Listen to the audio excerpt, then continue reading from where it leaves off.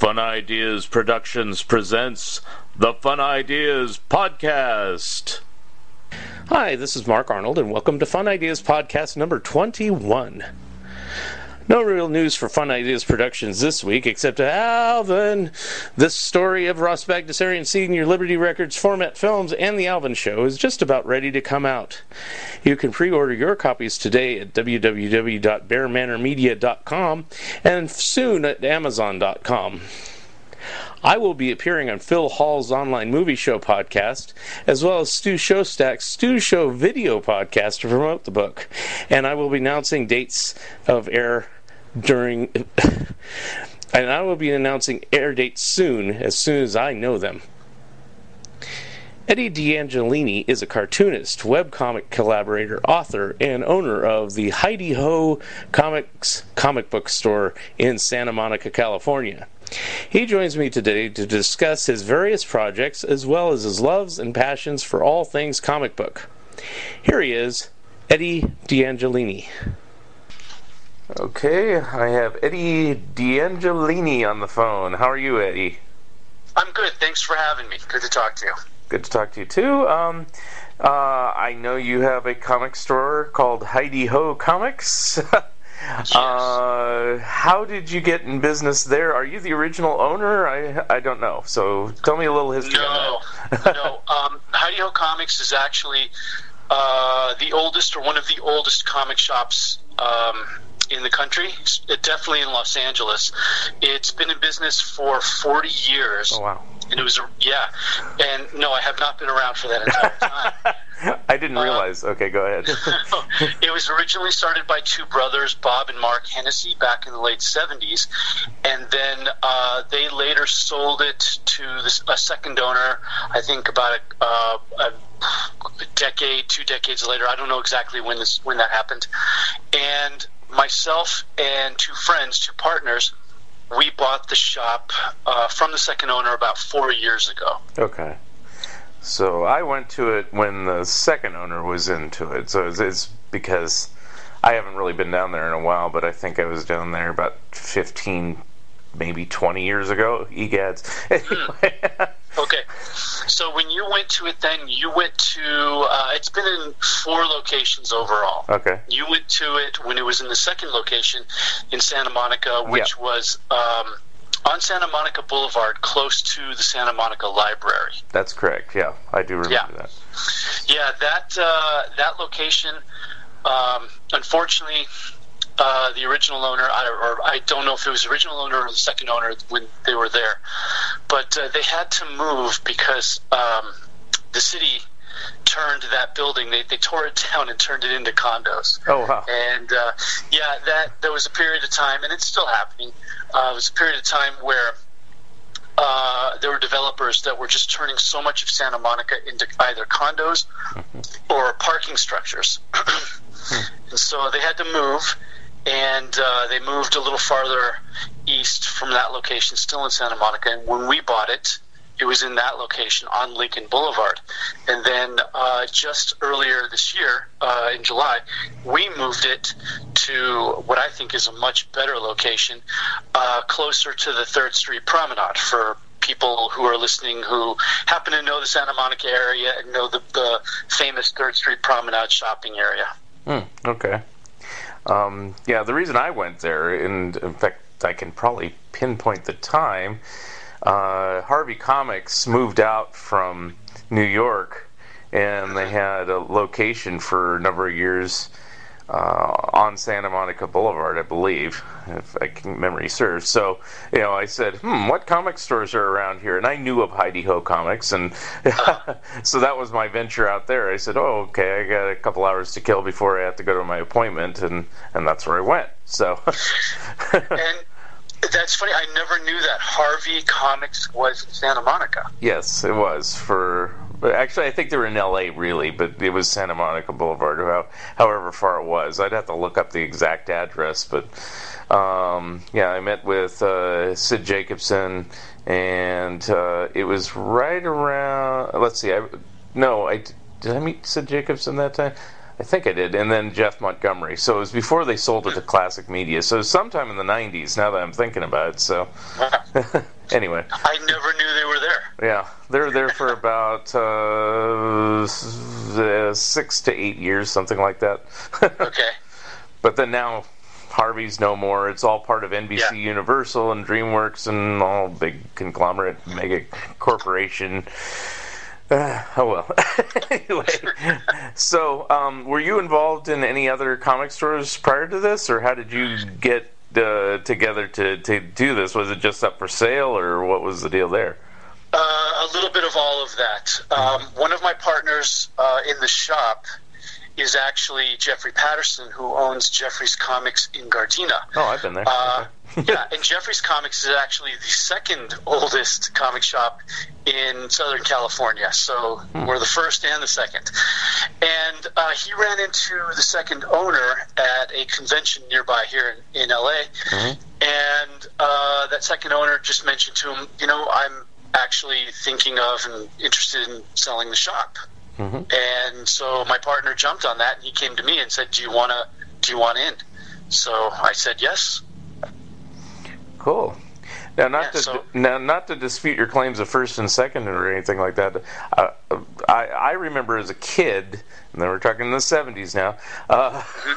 There was the old comic vendor in Torrance. So how does that fit into the scheme of things? I think it was Nick Scotto's shop. I think that was came after Jeffrey's Comics. I think they opened, if not in the same year as Jeffrey's Comics, just like immediately a year after. But I do believe they were they came third.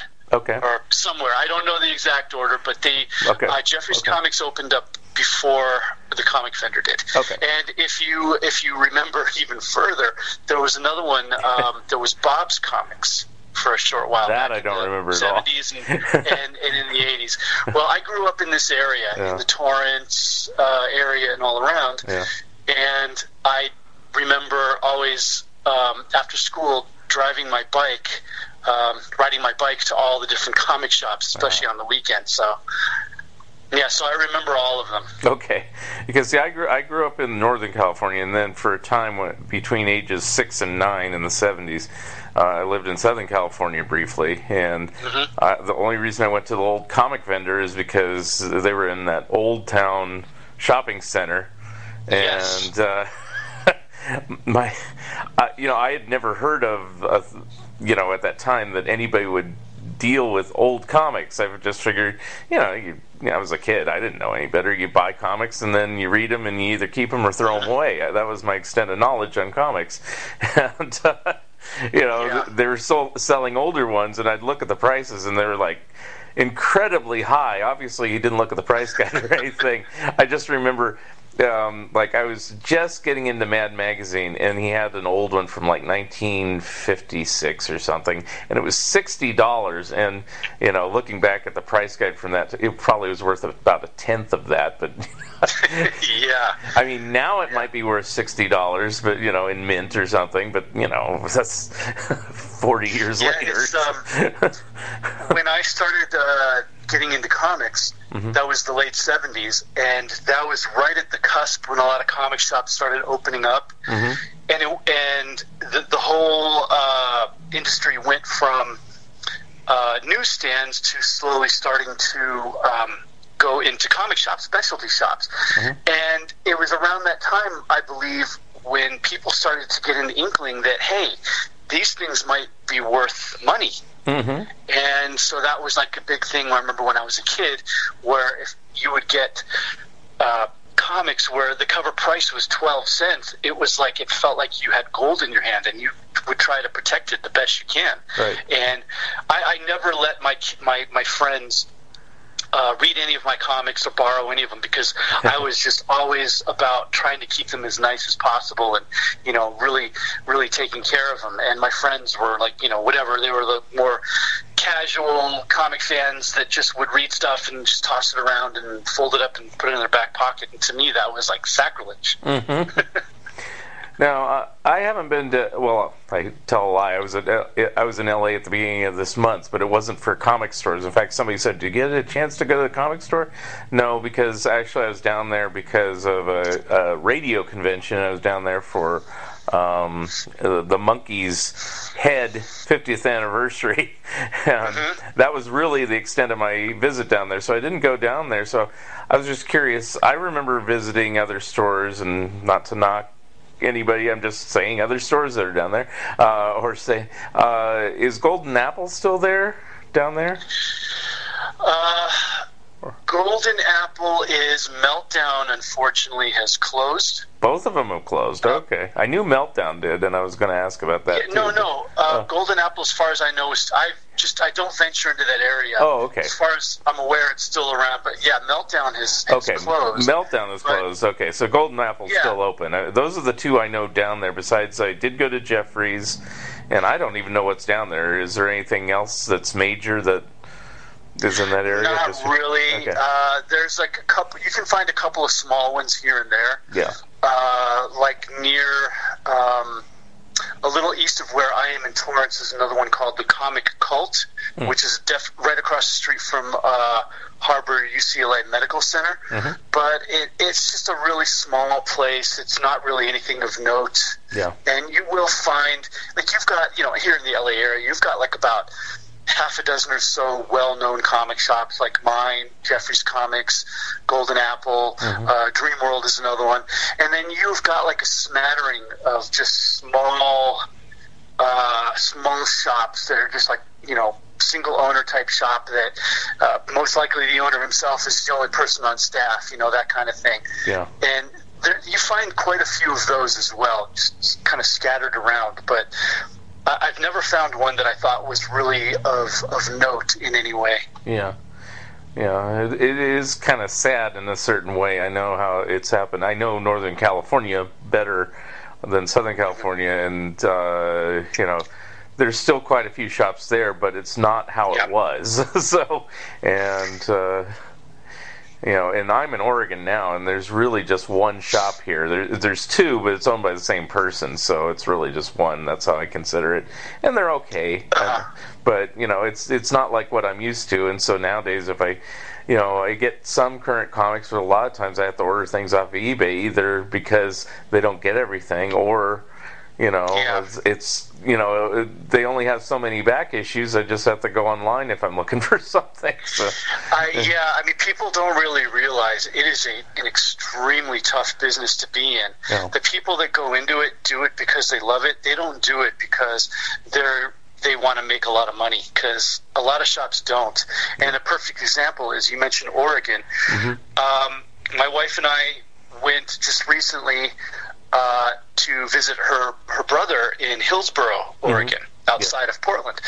And when we had gone, I think about a year ago before, there was actually a small comic shop that opened up just right near where he lives in Hillsboro. We went back this last time. It was already gone. Yeah. So it's just such a tough business. Yeah. I mean, even for a shop like me that's pretty well known and has been around for 40 years, and we're in a major city and like close to a major shopping area and a major tourist area, it's still tough for us. You have your up times, you have your down times. There is no just steady, reliable business. It really is up and down. Now, what do you sell in the shop nowadays? I'm sorry, say that again? What do you sell in the shop nowadays? Okay. Well, I think that we are probably pretty typical to most comic book shops.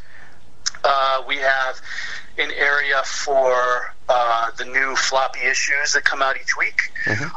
We do have a back issue section and a discount comic book section. We have a pretty good selection of trade paperbacks, because that seems to be more of our area of where we do well, as opposed to the single issue floppies. In fact, I was talking to someone about this about a week ago. A lot of the weekly books that come out for us, and I don't speak for all shops, but for us in particular, we have a very small window of opportunity to sell those books. The week a title comes out, that's literally our window to sell that book. Mm-hmm. Once that week is over, that window is closed. Wow. It's just very barely open, and we have a section right next to the new this week wall where it's issues of previous week's books going back like the last 2 months, and that area has consciously shrunk over time. And even the back issue section has shrunk over time, because for us especially, we have people that are pretty rabid readers, but they really will pick stuff up the week that it comes out. After that, they pretty much gravitate straight to the trade wall. They will just go and get stuff in trade. And, people will say the large amount of the industry is really moving towards that, and I totally agree.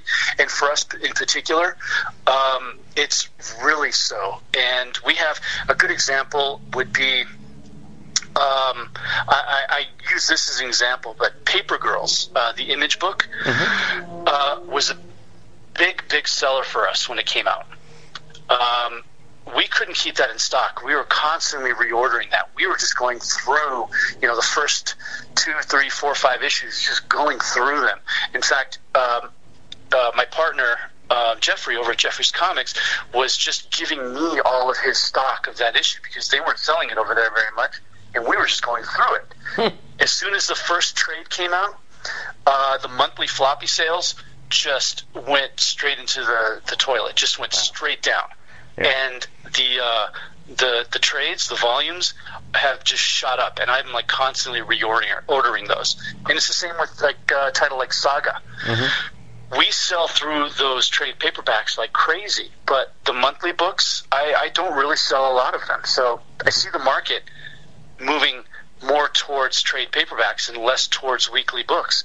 So unfortunately, that means we have an opportunity to sell a lot of those titles the week it comes out, and after that, not so much. So I really have to make my orders reflect that. And I really need to sell. I need to order what I'm going to sell for that week, because after that, if I have too much, it's all just going to sit there and just end up in my 99-cent section. Yeah. Except for like some of the major titles like Batman or X-Men, where I try to have a few of the issues go into our back issue bin. Everything else is, unfortunately, is wasted money. So yeah, it's really tough for any comic shop to know exactly how much to order of something to make sure that they either only have a few issues left of a major title for their back issue section that they can eventually sell through, or for smaller titles, make sure they order just enough to be able to sell out in that first week so that they're not stuck with anything. Yep. And the system as it is now, with ordering your books 2 months in advance, I think really makes it tough. And I think that is one of the reasons why some comic shops just can't make it, because they order too much of everything, their bills are too high, and then they can't survive. Yeah. And, of course, you can't return them, like in the old days, Yeah. I mean, every once in a while they do make an exception in some way, I guess, as an incentive, like when all the new DC Rebirth titles started.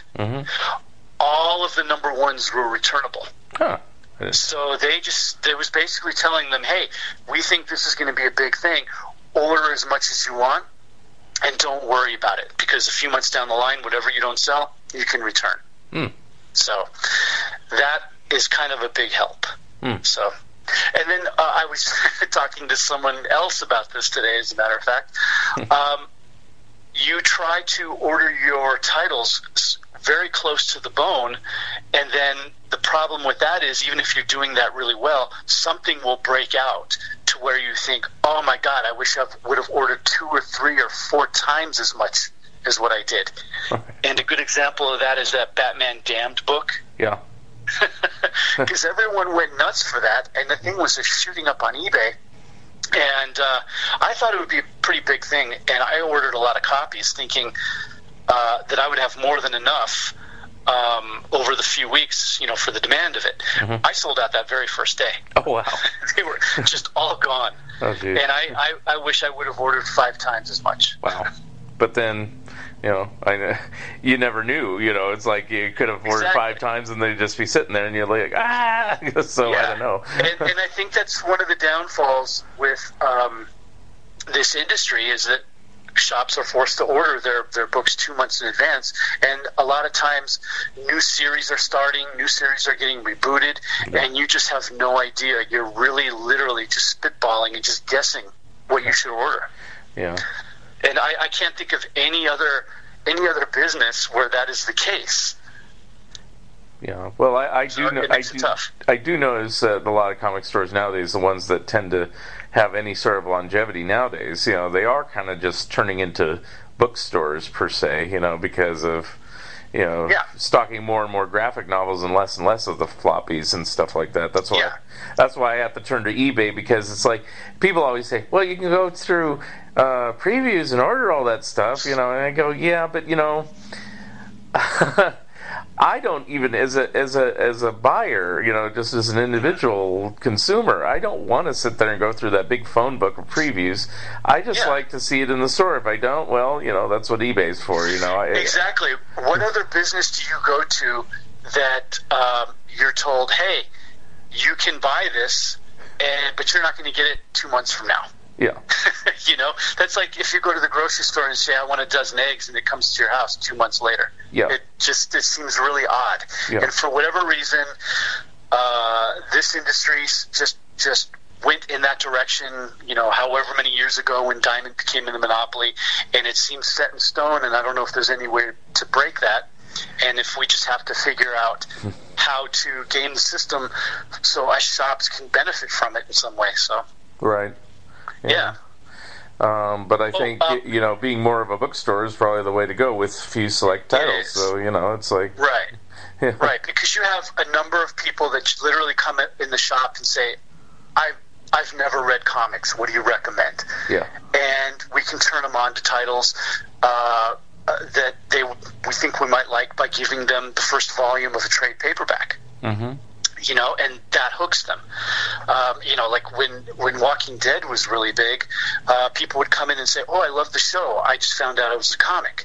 I want to check it out. You say, great. You give them that first volume of the trade paperback, right, and they buy it. And a lot of times they would buy it, they would go home, and they would literally come back the next day and said, I started reading it and I couldn't put it down. I need to buy more. Yeah. I need to know what happens. So I think that's the way to really hook people, as opposed to just marketing your business towards the regulars that come in every Wednesday to buy, the new issue of whatever. Right. Because unfortunately, that market is shrinking. Yeah. And it has been for some time, and I think a lot of comic shops don't want to admit it, but they really need to widen their nets to get in more readers in different ways, as opposed to just telling people, well, you got to come every Wednesday to buy the new issues of this title or that title, when most people say, but I just want a book I can sit down and read the whole thing in one shot. Right. So, and there's nothing wrong with that. I mean, there's a lot of people that will look down on those people, saying, well, they're not real comic book fans if they're not coming to the shop every Wednesday and picking up the new issue of whatever title. And I just don't buy that. People will enjoy comics in whatever way that they choose to, and that doesn't make them any less of a fan. Right.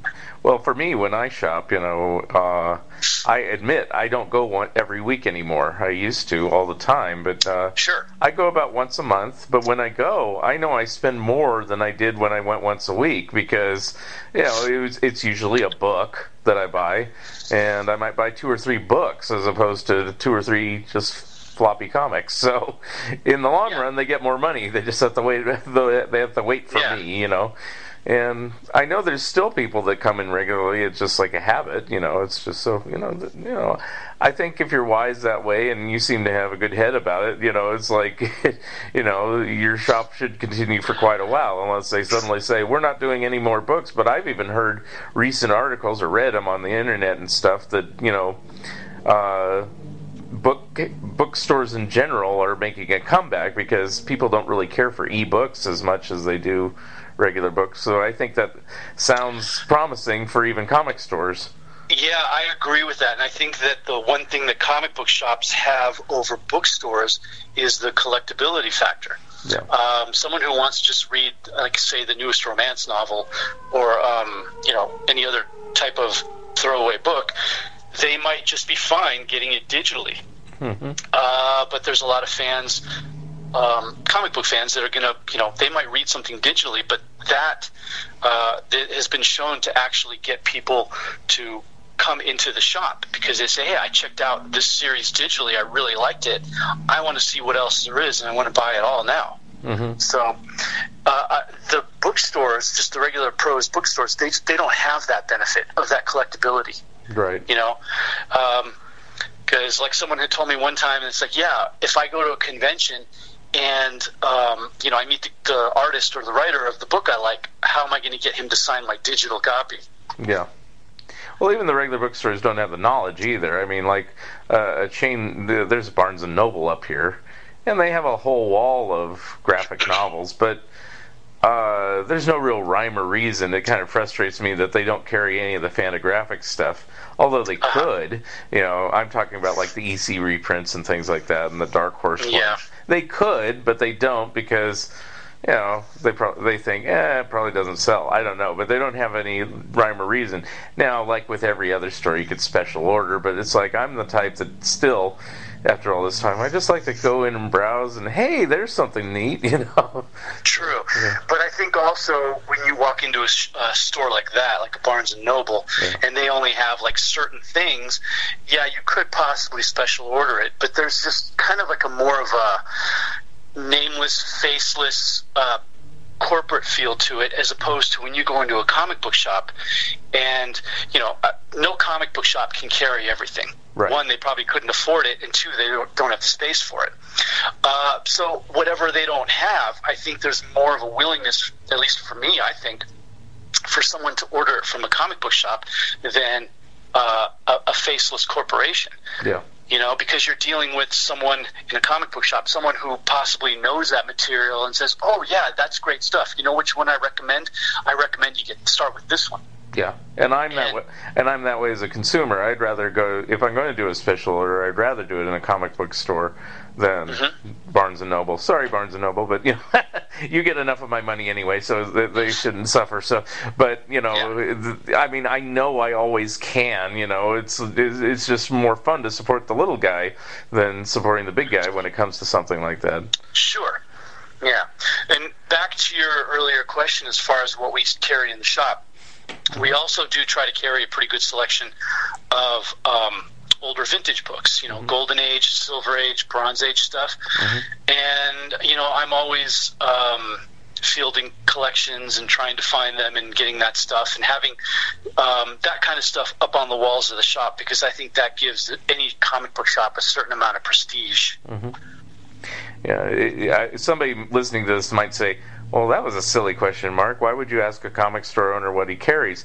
But you have to understand, not all comic stores really carry comics, which is or even graphic novels. It's like, there's some that just carry toys or anime DVDs or something like that, and it's like, those really frustrate me, because why are you calling yourself a comic book store? But that's what they carry. So yeah, and there are some shops that do gaming. And some that don't. Yeah. And, some people have strong opinions on that, but the truth is there are a lot of shops that have to rely on that gaming to survive. Yeah. And, we do gaming. We do Magic the Gathering, and that's a really big thing for us. And I think we're known as not just a comic book shop, but also a gaming shop, because the Magic the Gathering, the community that we have of players is pretty large. Every 3 months when a new card set comes out, we have a big pre-release weekend that literally goes from Friday at midnight straight through to Sunday evening, with people playing, and they're just there literally the whole time. And we will pack the shop. Wow. With as many as like 60, 70, or 80 people that are playing. And as much as I love comics, I didn't grow up as a gamer for Magic the Gathering. I try to play a little bit and try to keep up on it the best I can. But I love comics, and I can understand why some people going into a comic shop have like a certain bad taste in their mouth if they go in and it's all gaming when they just want comics. But the truth is, a lot of comic shops need that as a component of their shop, really, to survive. Right. But my point is, when it's only gaming and they still call themselves a comic book shop, and it's like, why? True. I mean, just call yourself a gaming shop. Like there is, again, this is Northern California. There's this one shop that's I should know her shop's name. Forgive me. Oh, it's called Elusive Comics. And then she finally opened a gaming shop separately because it was taking over. So it's called Island of Gamers. So she has two shops now. And I think that's wise. It's like if it overtakes the one shop, make another shop, or rename your shop if so that's why I was kind of curious what direction you go. So well, for us at least, when you walk into our shop, there's no question that it is a comic book shop. You will see a whole wall of shelf of trade paperbacks of all kinds. You'll see another wall full of all the newest issues. You'll see plenty of superhero-themed toys. By the register area, you'll see a whole wall of older key issues up on display. So there's no question that it's a comic book shop. Now, in the evenings, closer when the store closes, that's when a lot of the gaming starts to happen. So it's not so much a detriment to the people that come in that are just there for comics. You come in there during the day, that all the tables and all the gamers, they're not out in your way, right? Blocking your ability to go get whatever issue you want. So as much as we try to keep those separate, it's still, both are still part of what the shop is. Right. And that's fine. Yeah, I agree with that. Let's see, shifting gears a little bit. So you're also a cartoonist, you say. It says here on my notes. Yeah. And so tell me, you have a webcomic called Collectors. Tell me a little bit about that. Collectors is a weekly webcomic that's it's semi-autobiographical. It's based on myself and my wife and my comic book collecting and all the nerdy stuff that my wife has to put up with living with me. And it's a comic strip done in the style of the Sunday comic funnies in the newspaper. And I do it as a weekly webcomic, and every Sunday I put up a new comic strip, just like the Sunday funnies. And I've been doing it for a little bit over 5 years now. And in that time, I've actually collected 4 volumes of my comic strips, along with a bunch of new material in there as well. 5 if you also include the one-shot comic that I did in Spanish for the Latin Comics Expo earlier this year. And you're talking about on these 4 volumes, they're like graphic novel books, as it were? Yeah, like the first one collected all the comic strips I did in the first year, plus new material. But because I didn't start at the very beginning of the year, it's not as big as the other ones. That one's 48 pages, and then the other volumes are a bit bigger, like 80 pages. The one that just came out earlier this year, volume 4, is 100 pages. Okay. So yeah, it's literally the size of a trade paperback. Okay. What's the I understand the first year you said why the increase in pages on the later ones? Just so you just had extra material to add that you were just working on? Yeah, because then as time went on, I started, because I put up a new strip every Sunday, and because the first year I started, I think in May, I think, so I didn't have a full year of strips. And then the next volume came out was actually a full year of comic strips, plus all the new extra, original material that I threw in there. So they just got bigger and bigger as they went on. Now, have you worked on any other projects in comic books or comic strips or anything prior to this that we would know about? Yeah, there is, I don't know if you've ever heard of this company, but there is a smaller independent company called Stranger Comics. Okay. And I worked for them before I started doing my own comic strip. And their company, they deal with their books that they put out are like dark fantasy, that kind of thing. And I kind of worked for them doing, literally doing everything. It was a small group of people, and they would all jump in and just do whatever they could to help promote the books and get them out there. And they've started to get a lot of buzz after I left with certain titles that were starting to get optioned as film or TV projects, but they're not quite yet really known yet. But I think when some of the projects starts to bust out and come out in other media like they've been planning, then more people will know about them. And in your artistic background, are you self-taught, or did you go to school, or both, or? I guess a little bit of both. I mean, I didn't actually go to school for more the art cartooning side of it. I did go to school and study graphic design, because for a while before I even ventured into this whole industry of creating and selling comics, I was actually a web designer. And so I did go to school for that. And I always had some kind of creative thing that I've always wanted to do. And it eventually kind of came out as doing this comic strip and this web comic. And mostly self-taught and partly taught in school from all the different art classes I took, studying anatomy and things like that, which kind of got me going. Now, when you're doing this strip, how do you do it hand-drawn, or are you doing it on the computer? What's your process? I literally am old school, or as my wife would say, just old. I literally still pencil and ink each comic strip by hand. But then after that, I scan it in, and then I do all the coloring and the lettering digitally. But yeah, every week a new comic strip starts with an 11 by 17 bristle board, which I just start sketching out and laying out in blue pencil, and then going back and penciling and inking. Oh, wow. So yeah, and there's an advantage to that. I have believe it or not, I actually have the equipment here in my house to do all of that digitally. And so many of my other cartoonist friends have said, you've got to do digital. You got to do digital. It's going to save you so much time.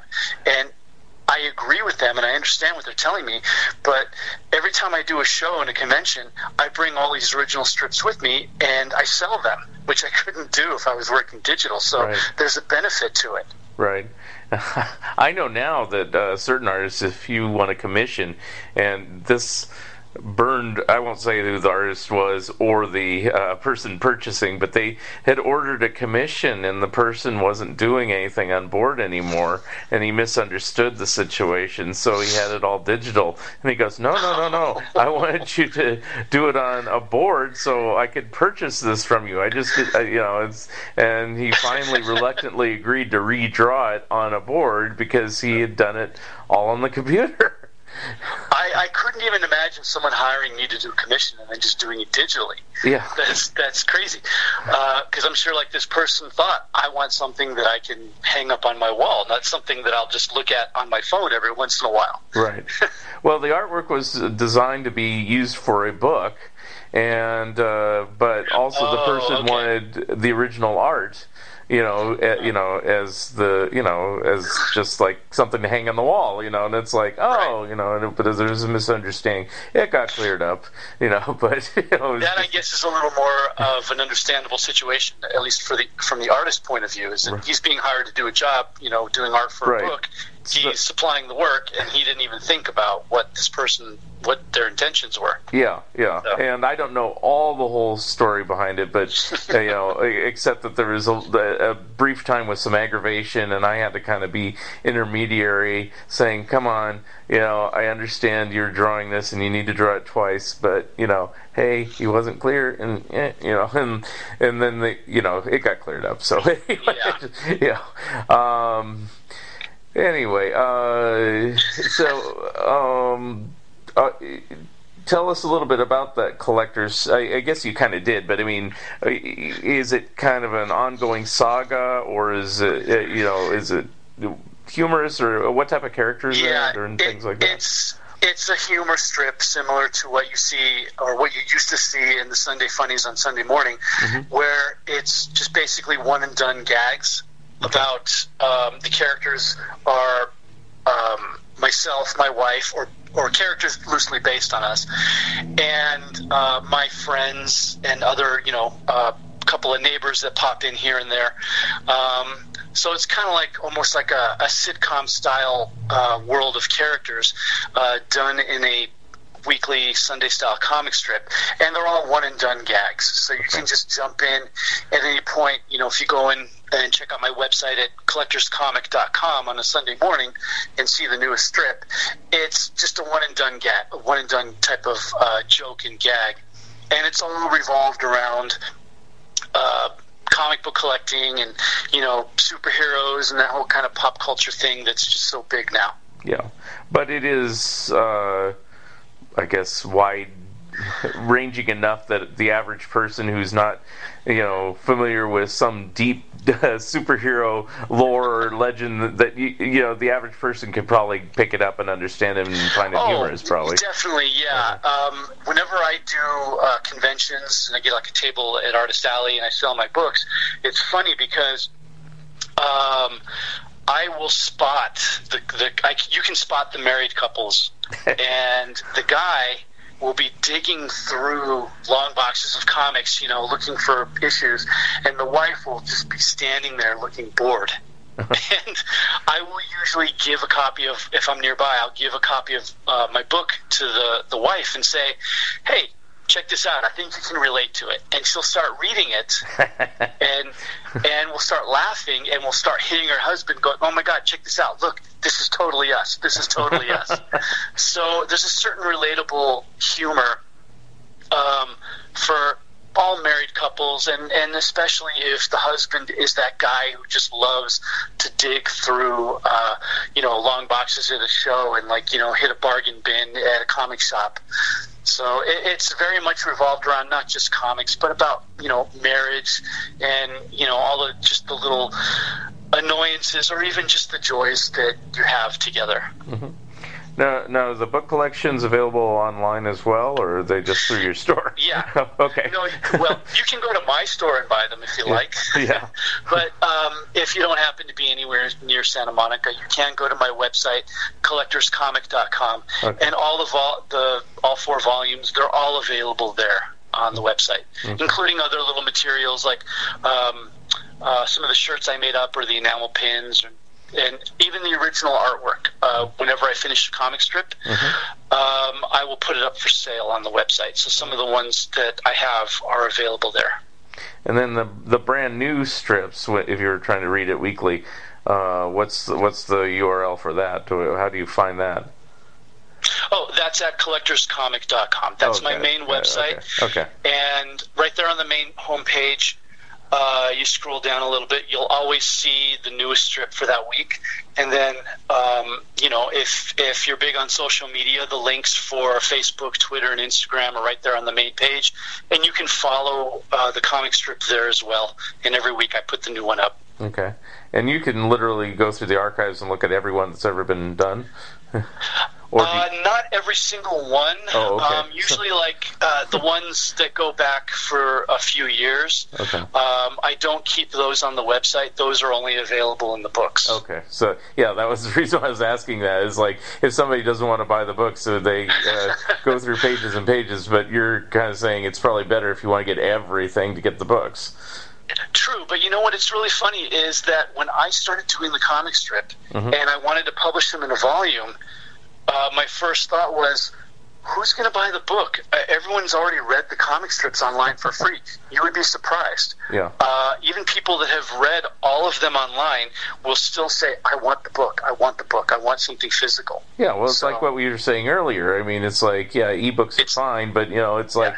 Yeah, it's the collectability factor, and also just the tangibility factor. Even if it wasn't worth anything, it's like I like holding books, and maybe it's because I'm old school myself. But I have some ebooks on my computer, but I know I'm more likely to go to my shelf and pull it off, even if I have an ebook version of it. Yeah.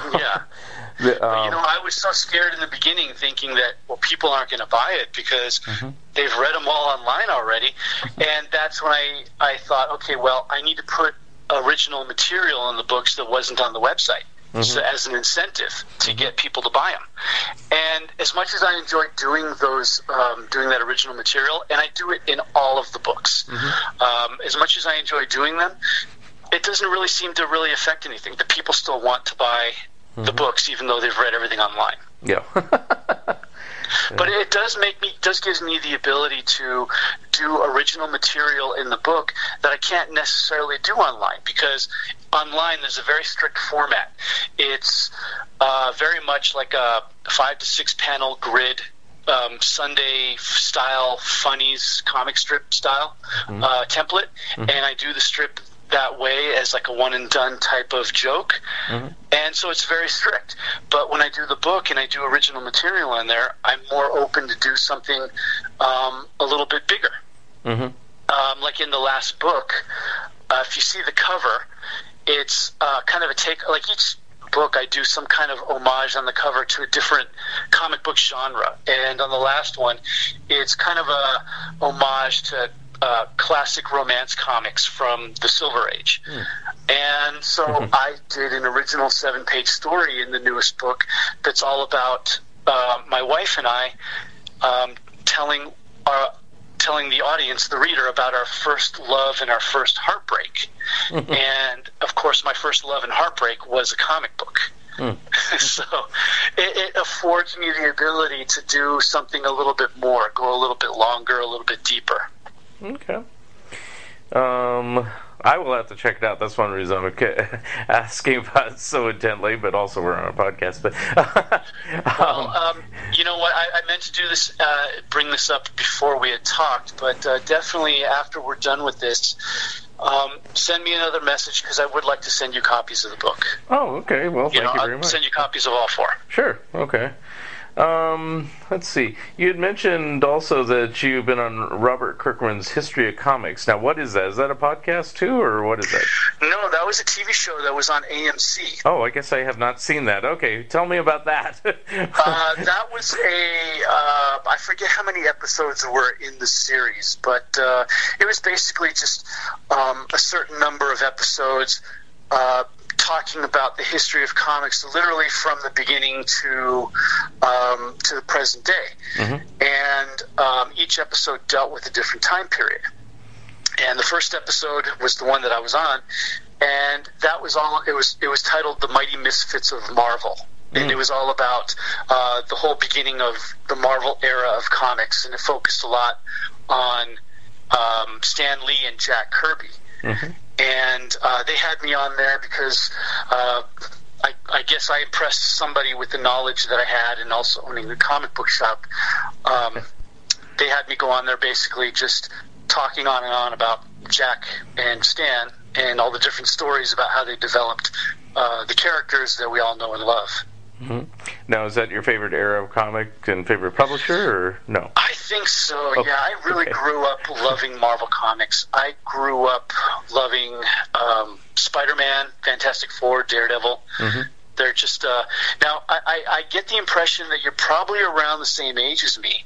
Yep. And if you might remember, in the late 70s, they published these pocket digest books that reprinted all of the original early issues of Spider-Man and Hulk and Fantastic. Yeah, that was my first introduction to comics. And so I grew up right away reading all that early stuff by Stan Lee and Jack Kirby and Steve Ditko, and it just has stuck with me ever since. Yeah. I guess what we're called second generation fans, even though it was only like 10 years later, but still. But yeah, I never saw, my first the very first thing I ever had, and it just was somewhere it came along the line, is a Mighty Thor issue from 1967, but I don't remember seeing, it was around the house, but I don't remember really being cognizant of it until the early 70s, and I probably didn't buy a Marvel till like mid to late 70s, and then it was Spider-Man first, because Spider-Man used to appear on the Electric Company, and I said, hey, maybe I should check out the real comic book that this is based on, Yeah. And then I was kind of shocked. I go, wow, there's a lot of reading in the real comic book. I didn't expect that. Yeah, he didn't say anything on the Electric Company. Goodness. Yeah, I remember the very first comic book, single-issue comic book that I actually bought off of the rack with my own allowance money. It was at a liquor store that was just like a block or two from my house, where they had the spinner rack in there, and it was Daredevil 159. Yeah. And that was like the beginning of the whole Frank Miller era on the title, and I remember that just really pulling me in and really loving the character and the writing and that whole kind of like dark noirish of it. Yeah, and I actually picked up Daredevil around the same time before that. I mean, around that and I guess the weird thing about Daredevil around that time is, for me, is like I go, how did this manage to get up to 158 issues at that point? And it's like, how did it manage to get up to this point and not get canceled or something? If it was, because. Now people nowadays, they say, oh, Daredevil by Wood was good and by Cullen was good and da-da-da-da-da-da-da. But they didn't say that then. They kind of acted like Daredevil was nothing until, issue 158. And so that's why I was like, Yeah. Whereas Spider-Man was kind of the opposite. They started off with Ditko, and then Romito took over, and so it had a successful run. And of course, Kirby was on Fantastic Four for 100 issues and things like that. So, but so all that stuff is all the stuff that I grew up with reading. Right. And yeah, I didn't buy all that stuff off of the rack when it first came out, but in the reprints that they started doing in the 70s and the 80s, that's, I started reading all that stuff and just absolutely loved it. So that whole era of comics is just literally my favorite, and I've just always read anything I could about the backstory of these creators and the time and, how everything came about. And what's fact and what's mythology, and I think that's why they had me on that particular episode. Okay. And how many episodes is it? I'm gonna have to check this series out. This is one that just went off my radar completely. I'm embarrassed. I don't really know exactly how many episodes they had, but I mean, each episode focused on something different. Like the first one was the whole Stan and Jack thing, and for people who think that they probably just glossed over everything and made Stan look great on this episode. Yes, they did, and also they didn't. Yeah. They had like the first half, they really kind of delved into the whole Stan Lee side, and then on the second half, they really focused on Jack Kirby. Yeah. And so they really showed how both of them had weight as far as what happened in the whole history of the Marvel Universe, and there was no one person that did everything, really. Yeah. And some of the other episodes they had of the show was they had one that focused solely on Superman and the whole Jerry Siegel and Joe Shuster fight and their rights and all that, and how Neil Adams came in and really helped them out. They had other episodes that really focused on Image and all the people that broke away from Marvel and created that company. So there were several different episodes. You could probably look online and see how many there were that focused on different real highlight areas of the industry and how they really affected things. Now, was it all, I hate to say, all superhero based like it typically is? Not really. Okay. Like the Image episode really went into how it kind of eventually created, how it really steered the industry not so much from away from superheroes, but really focused on things other than, and showed that the comics can be more than just tights and capes. Right, but did they have episodes like about, say, Dell or Fawcett or those type of older companies? Unfortunately, no. Yeah. They didn't really have, obviously, the time or enough episodes to really go into all of that, to really focus on other companies like Charlton or Dell or Harvey or anything like that. They really focus on more or less the main points and really tried to move the story along quickly from the beginnings in the 40s, 50s, and 60s up to what it eventually became. Okay. So it's kind of more, for lack of a better term, kind of Silver Age on, I guess. Well, did it cover Golden Age then, or I guess you said Siegel and Schuster, so yeah. But yeah, they did in that episode, and I think they even, if I remember correctly, they even had one episode that focused solely on Wonder Woman. Okay, all right. And the creators of not just of the character, but of the ones that worked on the titles, and really focus on the little weird, quirky things that the creator may not have been into. Well, yeah, I read that book about it, the lie detector machine and all that. That's a weird book. Yeah, No, it went into a lot of the history that people probably don't even know. Yeah. So I will definitely have to check that out because I used to just delve solely into things like Harvey and and things like that. But as time went on, I've developed a greater appreciation of learning the history of all comics and not just the stuff I like. Because I realized I don't dislike Marvel and DC. It just was not after a time it just wasn't my main focus because for me a lot of that stuff I got really annoyed, and I had a recent podcast where we're talking about continuity on a lot of Marvel and DC stuff where it's like you're reading something and then to be continued in a title you don't read, or to be continued in an annual that came out 2 months ago that's already sold out and collector's praise.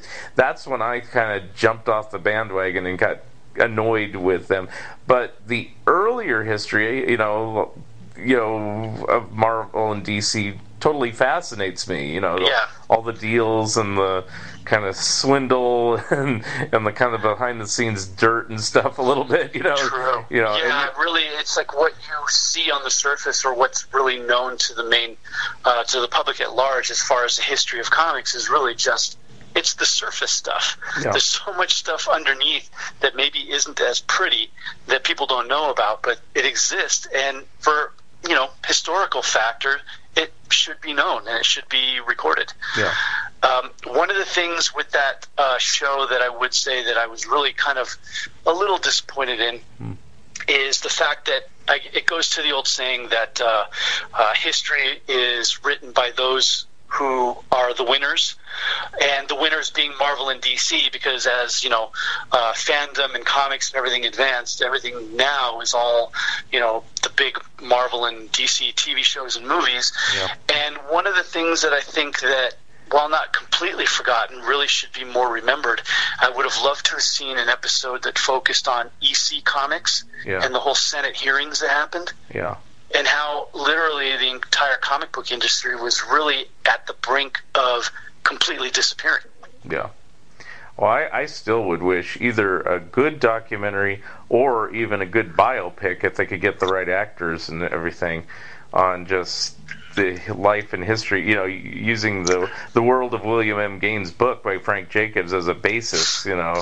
And because it's a fascinating story, and there's so many bizarre things, of how like his dad Max Gaines started the industry, and then the weird way he died, and then the son took over and really didn't want to do it, and then made a success in a completely different way, Yeah. And then that was taken away from him, but he still made a success again with Mad, and it's like, wow, it's like you don't.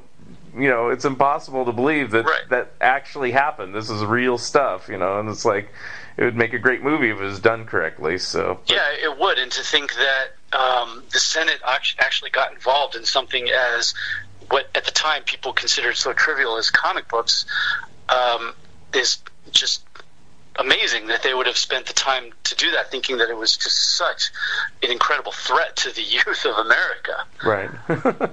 And all just kind of perpetrated by one individual who pretty much just, as we know now, made up a lot of stuff out of thin air. Yeah. And it's typical of somebody like Gaines. I mean, comic book people know who Gaines is, but the average person, they don't know who he is. Yeah, they know Mad, and they might know Tales from the Crypt, and probably from movies or maybe reading Mad as a kid. But it's like Yeah. Another era that people may know very little about, and probably only know as much as just the name Robert Crumb, or just what they saw in the movie that they did of Harvey Pekar. I would love to see some type of movie that really encapsulated the entire underground comic movement, because that was an extremely important catapult, I think, for comics, because I think that the whole independent comic book era that came out in the 80s, that sprung things like Teenage Mutant Ninja Turtles, was a direct result of, the earlier underground movement, a decade earlier. Yeah, and I agree with you. I mean, yes, there's the Crumb movie and the Harvey Pekar biopic, but there's not really anything that kind of puts it together. Certainly nothing about Gilbert Shelton or any of the other people. And there are a lot of forgotten creators of that era that we're going into something that at this point people listening are probably just glazing over, because how many people really even are as interested in this as we are. But there's so many creators of that era that just are completely forgotten, and had such a DIY spirit to making comics that you find in other eras and other medium that did the same thing, that I think very much came from that. I mean, you look at like the whole comic book, underground comic book era of the late 60s and early 70s, and how it was such a free-for-all DIY thing. And, maybe like less than 10 years later, you had something as big as, say, the punk movement, where it may not have been directly related to underground comics, but it's that same DIY spirit that went from one medium to another. And where is it now? Yeah. Wow. No, you won't alienate listeners. I mean, it's like, because I've had podcasts already, and we're talking about Italian horror films, matchbook covers. What else have I talked about in a different episode? Somebody who did warm-ups for so TV it's people shows. of like minds. So I mean, the whole purpose of the podcast is, of course, wide-ranging, and it kind of goes all over the map, and it's just pop culture, and this all is pop culture, and it's like, you may not know the nitty-gritty about something, but it might spark interest in somebody. Maybe I should check that out. Undergrounds. I never thought about that. Or I only know Robert Crumb. Is there other people? Sure there is. Maybe I'll investigate that. So that's the whole reason. It's amazing how many things there are in popular culture now that people love, have no idea how much it was influenced by something that came before, that people have no recollection of, that people have no knowledge of. Right.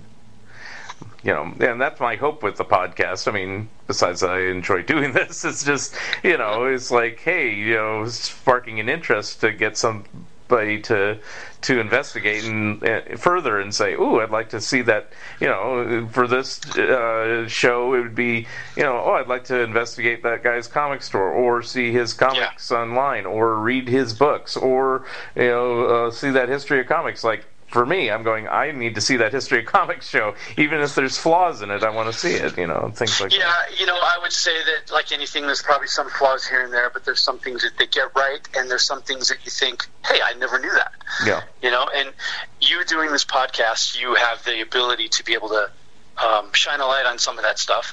Yeah. Me, as a comic book shop owner, I have the ability to do that as well. When people come in and say, oh, I love the Marvel movies, I really would love to read something, and I would, I can point them towards classic Marvel storylines that they took, to make those movies. Or even like with my own comic strip, some of the comic strips, while it's a one and done gag comic strip, some of the ones that I've done is an ongoing thing called Comics History 101, where the comic strip will just be me telling the reader about some unknown little bit of comic book history about a certain creator, and it's like a chance for me to say, hey, did you know this little story? Maybe that will make you look at whatever a little bit differently. Well, Did you have any final thoughts about anything we talked about, or anything else at this point? I think we talked about pretty much everything, didn't we? Yeah. Well, I try to cover. Like I said, I keep it all free form. I know some people do podcasts, and it's like, we're going to talk about this subject, and that's it. But it's like, hey, it's more fun this way. I just like to have a general conversation, find out about the person, find out what they do, and find out what they're interested in. And you've filled the bill here, so that's what we're doing. It's definitely more fun when you wing it, and then, for me especially, and probably the same for you, you can just talk about comic books or comic book history for hours on end until people literally just glaze over and just tell you to please just shut up. Yeah. And then I get to the end of the episode, like I'm doing, and I go, well, let's rope it all in here. So, and so the way I do it is I just say, hey, do you have anything you want to plug? You did a plug earlier, but you can plug it again. And but yeah, if I can plug it again, I will say, hey, if you're in the Santa Monica area, the Los Angeles area, come on and check us out at Heidi Ho Comics. We are in a new location at 412 Broadway in Santa Monica. Mm-hmm. And as the year goes on, the new year goes on, we will continue to improve it and, work with it and have all kinds of great events there, which we have so many ideas of things we want to do with this new location. Mm-hmm. And if you want a good laugh and enjoy comics and comic book culture, please check out my webcomic Collectors at collectorscomic.com. Mm-hmm. Follow it on Facebook and Twitter and Instagram. And, hey, if you have the ability to, you can go and check out the archives on AMC and watch the Robert Kirkman's Secret History of Comic Books and check out the first episode, and you will see me in there waxing poetic about Stan Lee and Jack Kirby. Very good. One last question about your Heidi Ho Comics. Do you sell comics online as well, or just in the shop? We do. Okay. We will be expanding that in the coming year, but right now what we do have is a pretty large eBay store. Okay. Whenever we get a lot of older books, we buy an old collection, and it's got a lot of good, older key issues, and pretty much any good, more valuable gold, silver, Bronze Age stuff. We always put that up in our eBay store, but it's also available in our physical store as well. Okay, I was asking that if Santa Monica is not on everyone's travel plans anytime soon, so. True, yeah. But as the year goes on, we do have a new system in place that is going to afford this the ability to offer much more of our inventory online. All right. Well, very good. And any future projects coming up for you, or just continuing on doing the collector's webcomic and things like that? Yeah, continuing on doing that. I've always had the inclination, and I've had a couple conversations recently that might actually make it more of a possibility, but I've always had the inclination of turning my property of collectors into some type of animated property, and maybe someday that will come true. All right. And again, continuing on with making our new location at Heidi Ho Comics bigger, better, and hopefully even more successful. Sounds good. All right. Well, I want to thank you, Eddie, for being my guest today. I loved it. Thank you for having me. Thank you very much, and we'll talk to you again soon. All right. Thank you so much. Have a good day. Bye. Bye-bye. Thank you for listening, and thank you again, Eddie D'Angelini, for being my special guest. Episode number 22 will be coming soon. If you would like to comment and or be a guest on this podcast, please drop me a line at funideas.mark@gmail.com or become a Patreon of Fun Ideas Productions. If everyone listening just contributed $1 a month, that would be a tremendous help. This has been the Fun Ideas Podcast. This is Mark Arnold speaking. This episode is copyright 2019 Fun Ideas Productions. Thank you very much, and have a good night.